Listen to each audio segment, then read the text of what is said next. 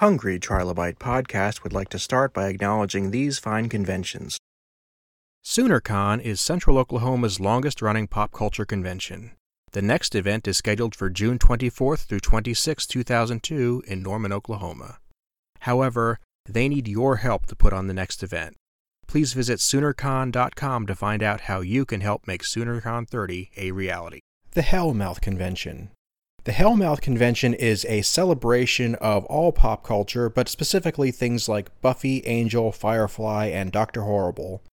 It is held in Los Angeles, California, and the next event is scheduled for June 3rd through 5th, 2022. Proceeds benefit the Los Angeles LGBT Center as well as the Ron Glass Memorial Scholarship Fund. For more information, go to thehellmouth.org.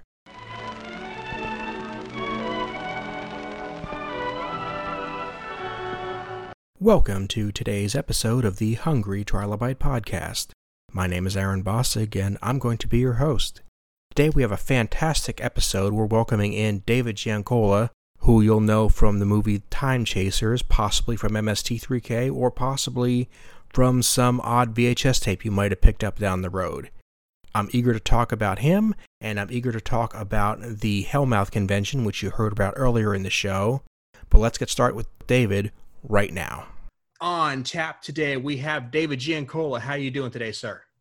Pretty good, my friend. It's actually like in mid 80s here in Vermont, which is great because it can be in the, minus 20s, and that's always not so much fun. So it's a great day here in Vermont. So I've heard. Vermont is one of the few states in the Union I have not been to. It's really funny when I travel, Aaron, people don't know the United States the way you think that they should. Like they should have all learned it in school. Mm-hmm. And very often I say, I'm from Vermont. And they say, what province is that from? Assuming that Vermont is part of Canada. And I'm not, that hasn't happened to me one time. That's happened to me a dozen times. Which is like, okay, whatever. That's fine. We are close to Canada, so. Believe it or not, you have some sympathy with people from New Mexico because there's a huge part of the population that thinks they're part of actual Mexico. Right. Exactly. But yeah, I've been up to the Massachusetts area quite a bit. I've been to Maine, but the chunk in between I haven't quite hit yet. Well, when you get time, you got to come up here. It is a beautiful place to live. It can get really slow up here, which is why people come up here for vacation. Same thing with Maine and places like that. So, which is why I spend a bit of time in New York City and LA and things like that. But it's a great place to live. And I was just up further north of where I live, and I don't know do you know the character actor Emmett Walsh? Yes. Yeah, just got to meet him. He's from Swanton, Vermont, native, and had the most fantastic discussion with him 2 days ago. I was up there buying a boat, and he did. I don't know if you remember the Coen Brothers Blood Simple. He played I think he was the killer in that, or something. What a great guy! What a great actor! A lot of fun. There's a lot of talent up here hidden in the woods, and they come up here to hide, and then they go back and do work. So. And you have made a career out of doing indie film in an area where that's not usually thought to be their bread and butter. No, and matter of fact, there's no tax incentives up here in Vermont, and the film industry as we knew it up in here in Vermont doesn't exist. There's a couple of friends, and like I said, and there's actors and people who have hit out up here, but the industry that I rocked in the 90s with some partners in the late 80s doesn't exist up here anymore. It's, everyone's going to tax incentive states. Even Hallmark makes these movies that are set in Vermont, and they're not shot here. So, and that's a shame because one of the things I like to champion on. Are you still there? Yeah. Okay. Sorry. My window just went. One of the things I like to champion on this show is that you don't have to live in one of those places if it's not convenient for you. But if you're creative, if you have the drive, you can still make it happen. Yeah, I think that's very true. I think that you can be creative anywhere.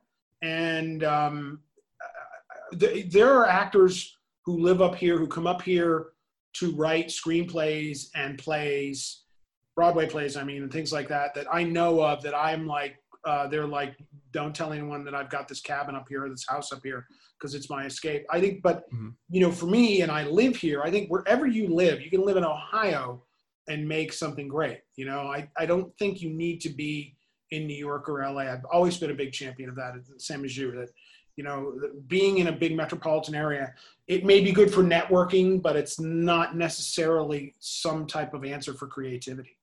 It isn't. And you have, like you just said, you're out of the way. You don't have to compete for the same resources. You may not have the initial tax incentives. The networking, like you said, may be a challenge. But like, I live in Central Oklahoma. Wasn't born and raised here, came here mid my life, I mean, but that's another story. And there's like thriving film community here where you wouldn't expect there to be one. Sure. But people just say, hey, you're a director, you're a writer, you're a musician. Let's make something happen. Right. And what's interesting, I find, about there not being much of a film community up here. There was a film community up here in the early 90s and late 80s. And the fact that there's not, I think, speaks more to the internet and people kind of giving up on networking and staying in touch rather than tax incentives, because most of the interesting movies that were being made up here were being made so cheaply, no one gave a crap about tax incentives. You know, just make what you want to make. And that's true with my last film, Accelerator, which I made. We shot in 2016, 2017, didn't come out till about 2020. But we had no tax incentives and we still made it on the cheap. And we didn't need tax incentives because everything was cheaper here because there wasn't a lot of film production. So when you go to somebody and say, I need this, and we're making a movie, by the way, you get a better deal. You know, you can negotiate a rate and you know, it works for us. So, you know, not that I'm not going to end up in Northern Canada making a movie next, but that's what's working for us, you know, so. And it's what works that makes it happen. For example, let's just address the fact, right? I am a huge MST3K fan. I got to know you through Time Chasers. Right. That's the elephant in the room, but I love the movie. It's not for me. It isn't for me. I mean, it's not a newsflash that part of the reason you and I are talking is because of Mystery Science Theater 3000. I will be very clear and get this out of the way now that I know that the longevity of, well, it's interesting. There's a lot to talk about, but the longevity of my career started because Mystery Science Theater liked Time Chasers, and we got on the Sci-Fi Channel, and that kind of gave us a boost to do more other films. And so it's kind of funny. I have these Mystery Science Theater fans, and I have people that I know where I make other movies that have nothing to do with Mystery Science Theater or any of the fan base riff tracks or whatever. But I will be honest that the Mystery Science Theater and Riff Tracks fans are a whole lot more fun. So thank you. It's all good. The thing that, I mean, I don't want to go too far into the puppet realm here because I know we want to talk about your movies per se, but the thing that always struck me as interesting is that in the specific case of Time Chasers, the time between when the movie was made and when they decided to do it was incredibly short by their standards. Yes. And I'm very curious to see how that came to be. What was in the secret sauce of Time Chasers that made that happen? Well, I mean, I can't answer all the gaps about that, but I can tell you that what I was told, and this was back in, the movie was made in 91, released in 93. What I was told was the Mystery Science Theater guys told me this. They had a show on the Sci-Fi Channel. They had movies to riff, and they didn't have a large budget. And they wanted to get away from just doing movies from the 50s and things like that. And at one point back in the day, you would send out VHS screeners, physical screeners of every movie. And they were given a box of screeners, and they went through the box of screeners and discovered Time Chasers and licensed it based on finding it in a box of VHS screeners. That's what they told me. I don't know if that's completely true. But Time Chasers came out at a time when VHS was dominant. There was no DVD. Our initial release, we made more on foreign sales than we made on domestic, which was really common for the kind of filmmaking we were doing at the time. You know, we were making movies that there was a time where you could release just about anything foreign if it was shot in the United States and you could make money. And we did that for a very long time. Time Chasers, for whatever reason, was just a little too cerebral, a little not action enough, if you can believe it, a little too not on the nose for the foreign market. So we didn't quite get it there. And that was back when you'd want to sell domestic anywhere you could. And so we, our sales agent, and I've told this story in various versions over and over. Our sales agent, submitted it to Sci-Fi Channel and MST3K, and he called us and said, and by the way, the only way we could see here in Vermont and our crew, and we had a staff at that point, about 12 people making movies and TV commercials and whatever, we would have to share VHS tapes, which was the original way people got to know MST3K, was they tape it off air and then share the tapes because you couldn't get the Sci-Fi Channel everywhere. So my distributor called me one day and said, I've got good news and bad news. I said, oh, okay, hit me with it. And I said, what's the good news? He says, well, Sci-Fi Channel wants your movie. I said, that's fantastic. He said, what's the bad news?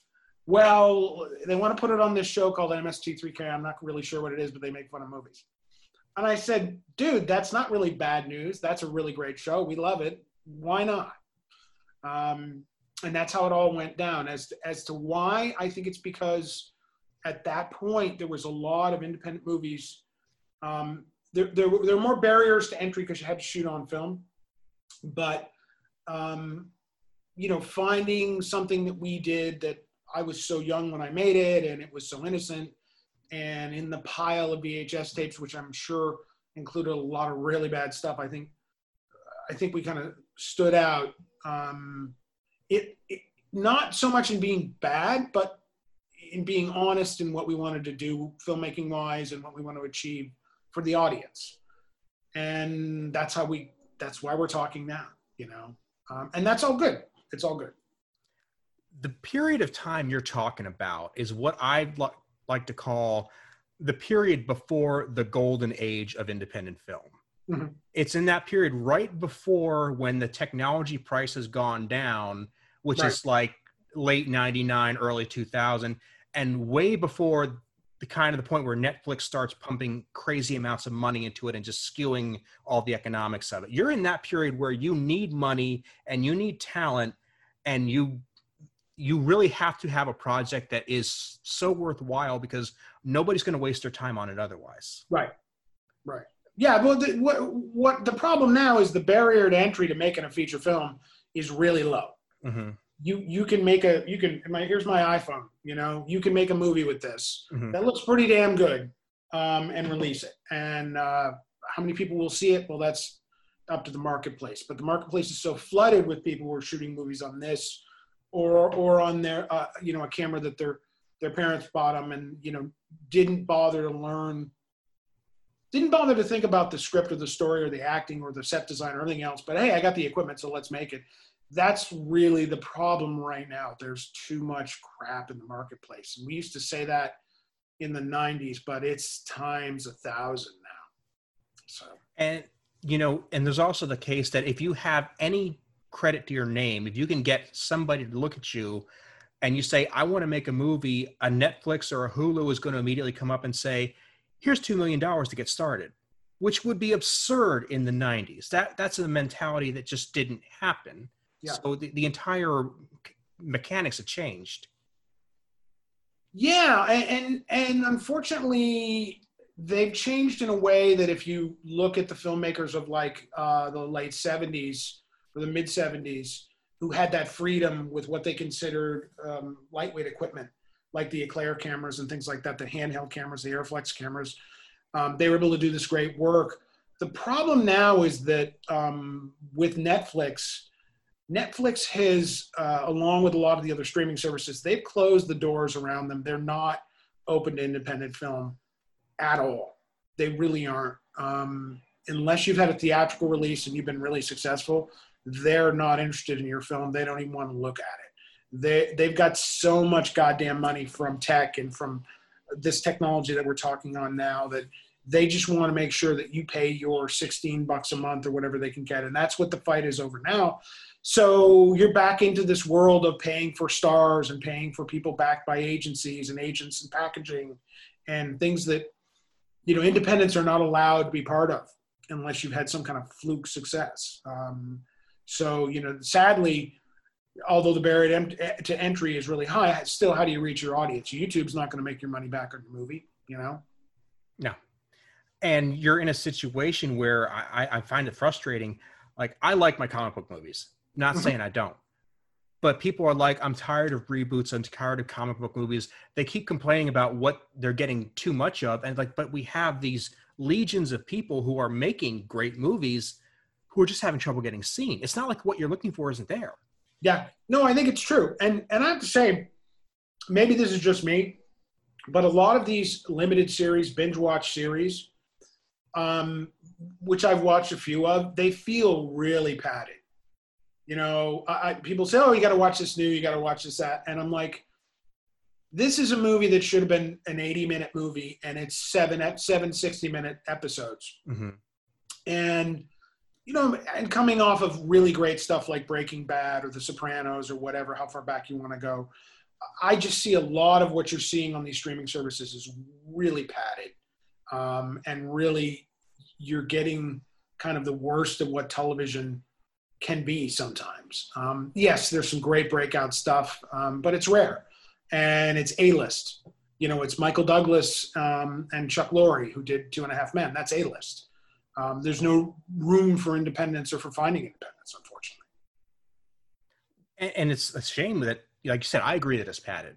I agree that there's a lot of cases where, a series that is 6 episodes could have been 3, one that's 10 could have been 8. And it seems like we've come around to the point where in the 90s, I would get hooked on a show, usually a sci-fi show, and a 23 episode season really had 15 good episodes in it. Right. And the rest were something they had to make to fill the season. Right. And it seems like we should have gotten away from that when we went to streaming, but we didn't.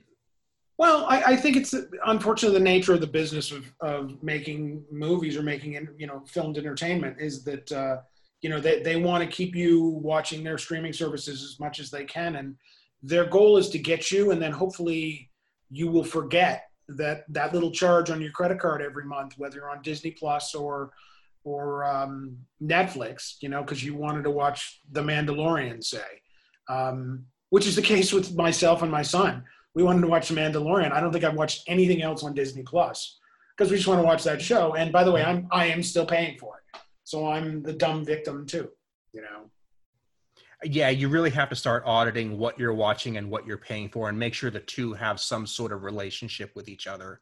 Yeah. Because at some point, like I said, you're getting so many charges per month. And I'm a big advocate of cord cutting. I don't like cable. I don't like satellite. I like choosing what I want. And I don't mind spending the money on it. That's the thing. Is like people think you're trying to get away from paying for stuff. No, I don't want to pay for stuff I'm not using. And the amount of advertising that they shove into any movie on the pay stations right now. Mm-hmm. I was last night. It was the night before last.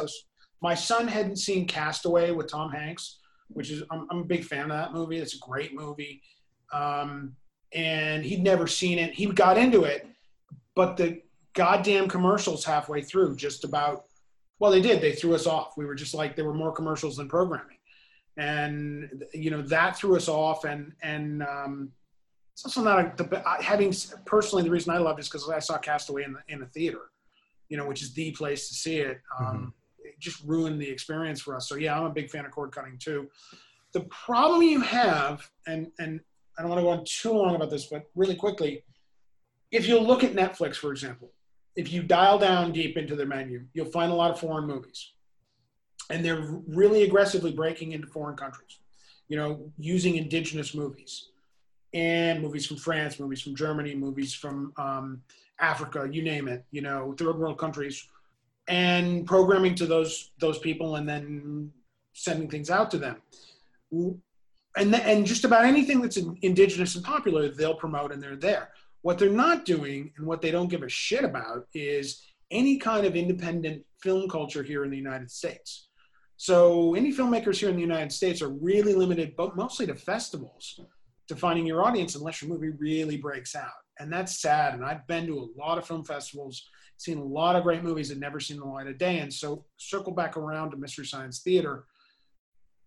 as much as, you know, Time Chasers would, you know, be my first movie and I was really young, that movie probably would have been a forgotten movie if it wasn't for Mystery Science Theater and then RiffTrax making fun of it. So I get it. So I was, and I've been asked that question of how do you feel about Mystery Science Theater and RiffTrax making fun of your movies.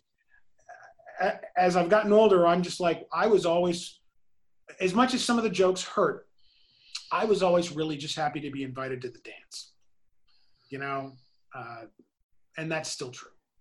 I'm going to make a confession. I don't think I've ever said it on this show. I don't think I've ever said it on the internet, period. Here we go. I'm not the biggest fan of the Rocky Horror Picture Show. Mm-hmm.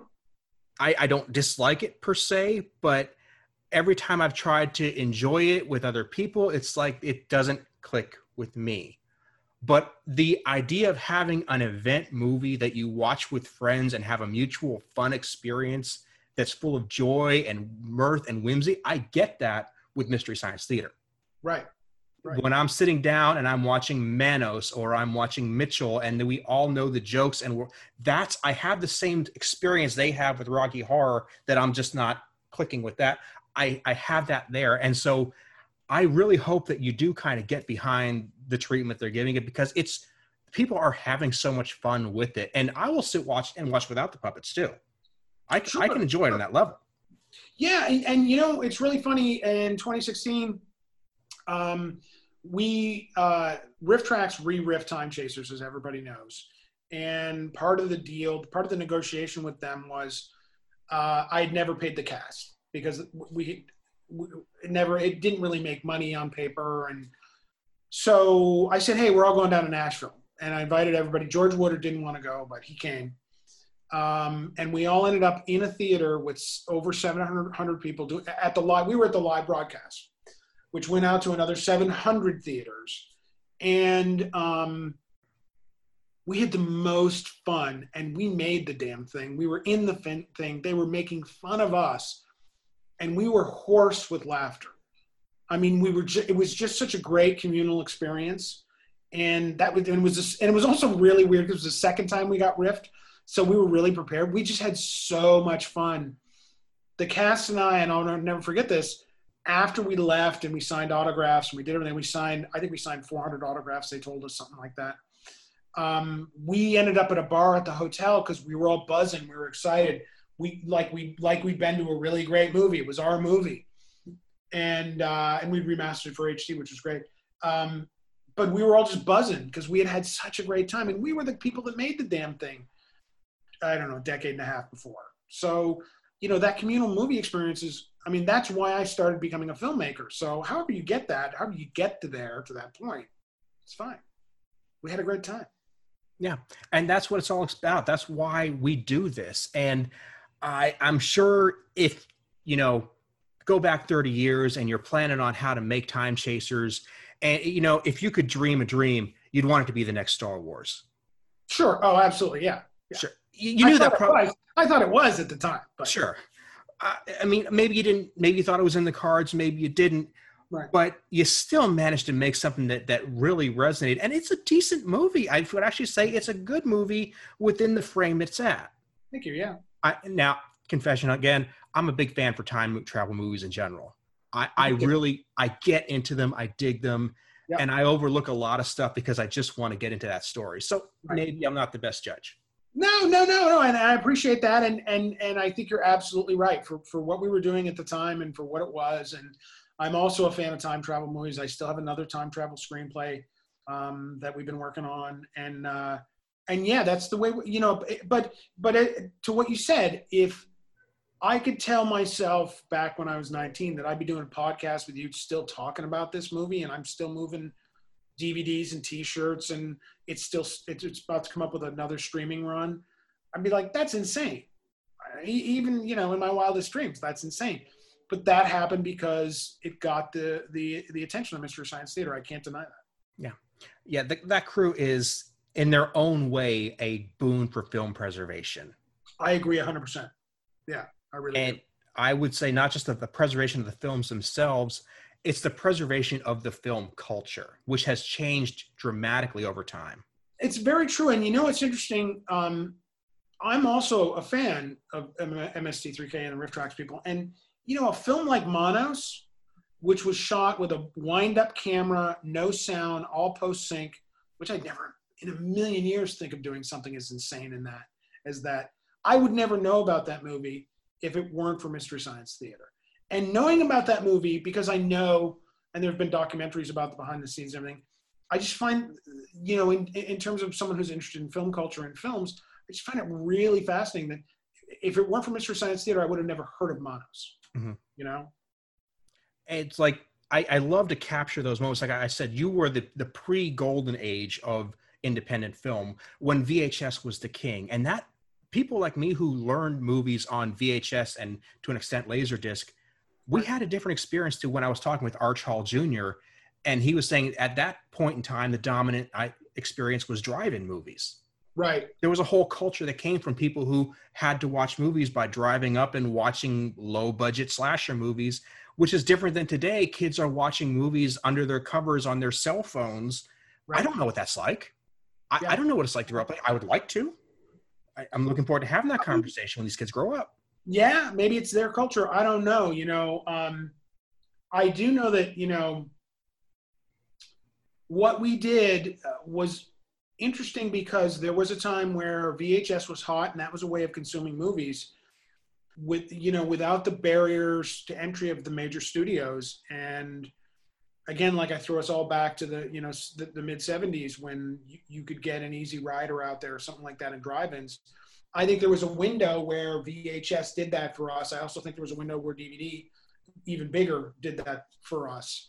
That window's closed, doesn't exist anymore. It's sad because that business worked, and it was a great way. You could walk into a video store and find a strange film, and Yeah, because DVDs were so cheap to make, and at that point, I said the equipment was cheap enough that you put your mind to getting it, you would get it. Right. Like I said, the mid 2000s were that boon era. Mm-hmm. And I at the time was doing movie reviews for a certain website. I would just be shipped boxes of DVDs, like giant boxes. And there was that wouldn't have been economical at any other point. Right. I found so many great films that people were just willing to send me for the cost of postage. Sure. And we rode that for a long, long time. And, until it crashed around 2007, 2008 for us. And it crashed hard. Mm-hmm. I will tell you this, we did, and not for reasons that having anything to do with the marketplace, but we did Anna Nicole Smith's last movie, a movie called Illegal Aliens, which was shot on the cheap, and it was a sci-fi spoof, and it was my attempt to do comedy, and everybody was high on it. And I literally, my distributor, MTI Home Video at the time, got huge orders from Walmart and all these places. We sold 60,000 units to the US military so they could send DVDs overseas for the guys. I mean, that movie was ready to take off, and it did great, except at that time, Walmart, there was Blockbuster, so there was a Blockbuster order, but there was no real big Netflix thing at the time. Walmart was the thing, and so we had a gigantic Walmart order for DVDs. And the problem is by the time we'd finished the movie and then shipped the DVDs and everything else and orders done, whatever, her son had overdosed and she had overdosed and they'd overdosed on drugs. Mm-hmm. And it was beginning. I mean, celebrity overdoses have gotten worse and worse and worse since. But at the time, the shock of that was enough that Walmart wouldn't stock our movie.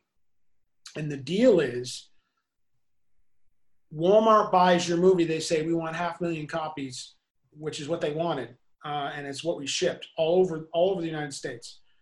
But then when the drug allegations came in, and I was on Larry King and everything, I was on all kinds of Fox News, you name it, talking about Anna Nicole Smith, which is something I don't want to talk about ever again. But my point is, with Walmart, you ship those DVDs. If they don't sell them, you have to ship them back and own them. They're yours. And so that's what they did. They never put them on the shelves. They left them in the warehouses, and they shipped the movie back for us. And that was, I think we got back 300,000 copies of our movie, Illegal Aliens, which to this day, I still have 2 pallets sitting in a warehouse. So if you need some drink coasters or whatever, or things to scare birds away, got a ton of those. And the market from then also changed, started to die, and it became more an internet-based business. So that's, for me, 2007. That's maybe between 2007 and 2009, 2010, things really changed. The internet came in, and it was never the same business. Now, that was kind of the point where people realized that streaming media was going to be viable. Mm-hmm. It took another 4 or 5 years to actually get to that point, but you could see where the wind was blowing. Yeah, we had done some other films, and they did, in comparison, nothing, to what we had done 5-10 years ago. Okay. So I don't want to take up too much more of your time, because I know that, we've both got a lot going on, but I am having a lot of fun here. Well, good. Well, go. Ask. Okay. So if you can pull together another idea for a higher concept movie with the resources you have now, where would you like to take it?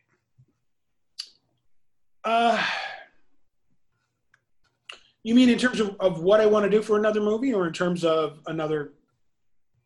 Not so much. I mean, yes, what you'd like to do for another movie, but is there a personal goal that you see in the future that you haven't been able to touch just yet? No, because I made Accelerator, and my goal for Accelerator was to be. That's my phone. That'll stop in a second. Sure. The goal for Accelerator was to spend a lot of time producing my own stuff and sometimes being the cinematographer. And my goal for Accelerator was to spend time with the actors and the screenplay and work on that and forget about what the director of photography is doing and what the producing is and everything else. And I tried as hard as I could on Accelerator to do that, but it didn't happen completely. But I had a really great experience on that movie. Really enjoyed working with all the actors and working with everybody, and really grateful to work with them. But I was still the guy, because it was such a low budget movie. I had one, I said, I'll drive one of the campers. We had 3 campers, and that's a big deal in one of these movies. And I had a small camper. I said, this will be my director's lair. I can rehearse in here. I can do whatever. Well, it ended up becoming the wardrobe trailer. I'm like, oh, that's okay. I can just get out of here. Nobody gets dressed. That's fine. It's covered in, so it's covered in wardrobe. So I'm also, because these movies are small, I'm the last guy off location no matter what. So everybody else goes home. I lock up the location. I make sure it's safe, make sure we're out of there. And so it was pouring rain. I'm like, great. We had a good day. I'm done for the weekend and work on the script and get back to making a movie. And I get in this big RV, which all this stuff is old and decrepit because you borrow it. It's not like these are, there's no glamorous part of this at all. So I get in this RV and I pull out of the parking lot, go over a curb, and the tailpipe of the goddamn thing falls off and is dragging down the street. So now I'm underneath it, realizing the tailpipe's dragging down the street. I'm soaking wet. And I'm like, oh, I'll just wire the damn thing up. I got a million coat hangers. I'm the wardrobe trailer. Well, I go up in the wardrobe trailer, and it's all plastic hangers. There's not one wire hanger. It's the opposite of Joan Crawford and I'm on. I was going to say, there's a Mommy Dearest joke ready to go here. And so the only thing I had left were my earbuds from my iPhone, and I ended up wiring up the tailpipe with the earbuds from my iPhone, with the water running down my back on the street because it's pouring fucking rain. The point being is that my goal is, if I get to make other movies, is to be the artist and just focus on making the movie. Have some really great screenplays, some really great ideas, and I'm still pursuing them. And now that the pandemic is settling down, everybody's kind of talking again, and I think it's more realistic. The Screen Actors Guild, I don't know if you know, had really tight restrictions on shooting in the pandemic. So it was really expensive.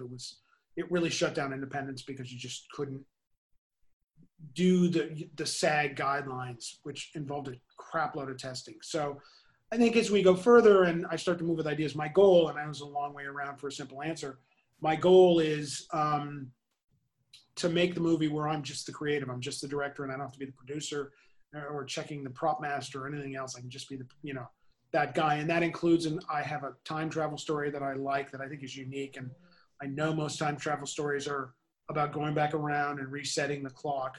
This one's a little different, which I thought was great. I have a couple great survival stories, and I've got some great stuff. It's been the 2020 was a fruitful period for me, which is great. Whether I get this stuff to screen, my fingers are crossed. I'm very interested. Like I said, I love time travel stories. So if you can even play with the format just a little bit, I'm all about that. Thank you. I'm not telling you, though. I can't No. The pitch for this is really great. It's a time travel story that is really different. They're all the same. If you really love time travel stories, they're all kind of the same anyways. But this one's a little different. It's from a book we've optioned. And like all time travel stories, we haven't solved all the problems in it yet. I can tell you right now. So we're working on that. A buddy was trying to write one, mm-hmm. and he came to me for advice about the science of it. Not that I'm anything close to qualified to answer it, but he's like, well, are people going to believe it if I say it's this or that? And I said, it doesn't matter. When it comes to time travel stories, the mechanics, unless you're making it specifically about the science, which is a whole different kettle of fish, it doesn't matter if it's a car or a phone booth or going around the sun backwards. How you get back in time or forward in time is usually the least important part of the story. Yeah, that's true. It's funny because when I saw Looper, and Bruce Willis has a line in Looper, instead of doing a lot of stuff, he just sits down and he's at a booth in the diner and they're talking about what is this time travel thing. And he says, look, you want to talk about time travel? We're not going to talk about time travel. Otherwise we'll be here all day with graphs and charts and straws and crap. And, and I thought, my God, what a brilliant way. That was Ryan Johnson. What a brilliant way to dispense with all the crap and just get to the story. And Ryan, who went on to make The Last Jedi and Knives Out, and I think he's a really talented guy. I always thought that was like the most brilliant way of dealing with a time travel problem. You don't need Doc Brown running around, you don't really want to know. Let's just move on. I wrote one that I put up on Amazon a while back. I'll link it in the notes if it'll help anybody. But the way I got around it was I just said, okay, well, if I don't want to talk about this, how can I make the audience not want to care? So I said, well, what if I make it something really boring? And my time travel technology was essentially an innovation on shipping. It was a logistics problem. Right. Somebody figured out, okay, well, we'll just, instead of, UPSing it, we'll just time travel it out there. It's like, that will make the audience not even want to ask the question. Right. It's true. It's, it's funny that you just mentioned that and you mentioned shipping. I just rewatched, as I mentioned earlier on the podcast, Castaway with Tom Hanks. And I didn't realize the whole subtext of that movie being about time. I realized, I thought it was about loss and all this other shit, but it was really about time and what we do with the time we have. And, I guess it's why you watch movies more than once. So. Yeah. So, David, since you've got the stuff on the burner, where can people find your misadventures and keep track on these upcoming movies? So the best way to keep track on what I'm doing is to go to edgewoodstudios.com. It's a website. We have a Facebook page, but we don't, which is Edgewood Studios. You can follow our Facebook page as well, which is simple to find as Edgewood Studios. But our website, I know it's a little old school. I know people like the Instagram and everything else. It's the best place to keep track of us, edgewoodstudios.com.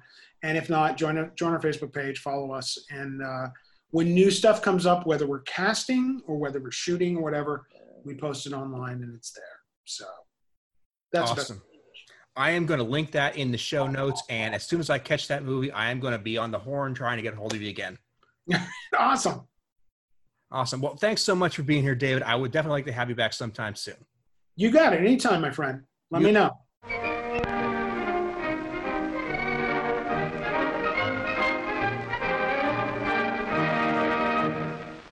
I would like to thank David for being my guest today, and I would like to thank you for listening. Let's talk about the Hellmouth Convention. Now, I love the Hellmouth Convention just because it celebrates things like Buffy and Firefly, shows that are very, very dear to me. But the fact is, this is a fantastic event in its own right because this is a fan-generated convention.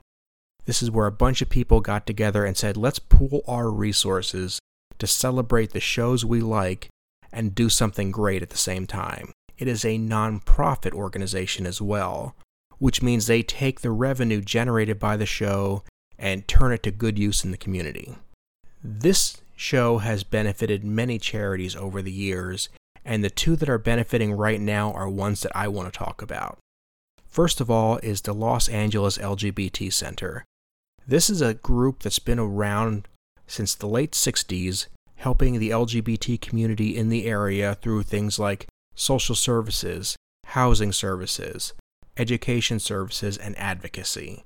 This is a group that anybody in that community can go to find other members of the community who can help them. Whether it's a situation where you're in physical danger or need emotional help of some kind, or just need to connect to other people who might be facing the same challenges, it's fantastic that this convention has decided to champion them. Because after all, those shows that I mentioned have always had a focus on diversity and inclusion, so providing resources back to that segment of the fandom is fantastic. The next one is the Ron Glass Memorial Scholarship Fund. Now, Ron Glass, as you know, was a key actor in Firefly and was a fantastic human being in general, decided to create a benefit to help kids get into college and pay for college. And this is not one giant scholarship that only one kid a year gets. There have been dozens of kids who have managed to get into college through the use of this scholarship. The Ron Glass Memorial Scholarship Fund is actually a function of the Al Wooten Jr. Youth Center. Al Wooten Jr. was a young man who was unfortunately killed in a drive-by shooting, and his mother took that tragedy and with a couple of other preteen kids managed to create this youth center so that people in that community would have a place to go to keep their kids studying, to keep their kids working, to keep their kids talking to other kids who would be able to help keep them safe in at-risk neighborhoods. The Al Wooten Jr. Youth Center operates summer camps, they operate after-school programs, they offer college prep programs, they offer places that kids would just want to go rather than living the street life. And both of those fantastic groups are benefited if you show an interest in the Hellmouth Convention. Go ahead, check out the Hellmouth Convention at thehellmouth.org. Don't forget, you can subscribe to this show on Apple Podcasts, Google Podcasts, SoundCloud, Stitcher, Spotify, YouTube, and we are syndicated on Realm of the Mist, a fantastic podcast network. Thanks so much, and we'll see you next time.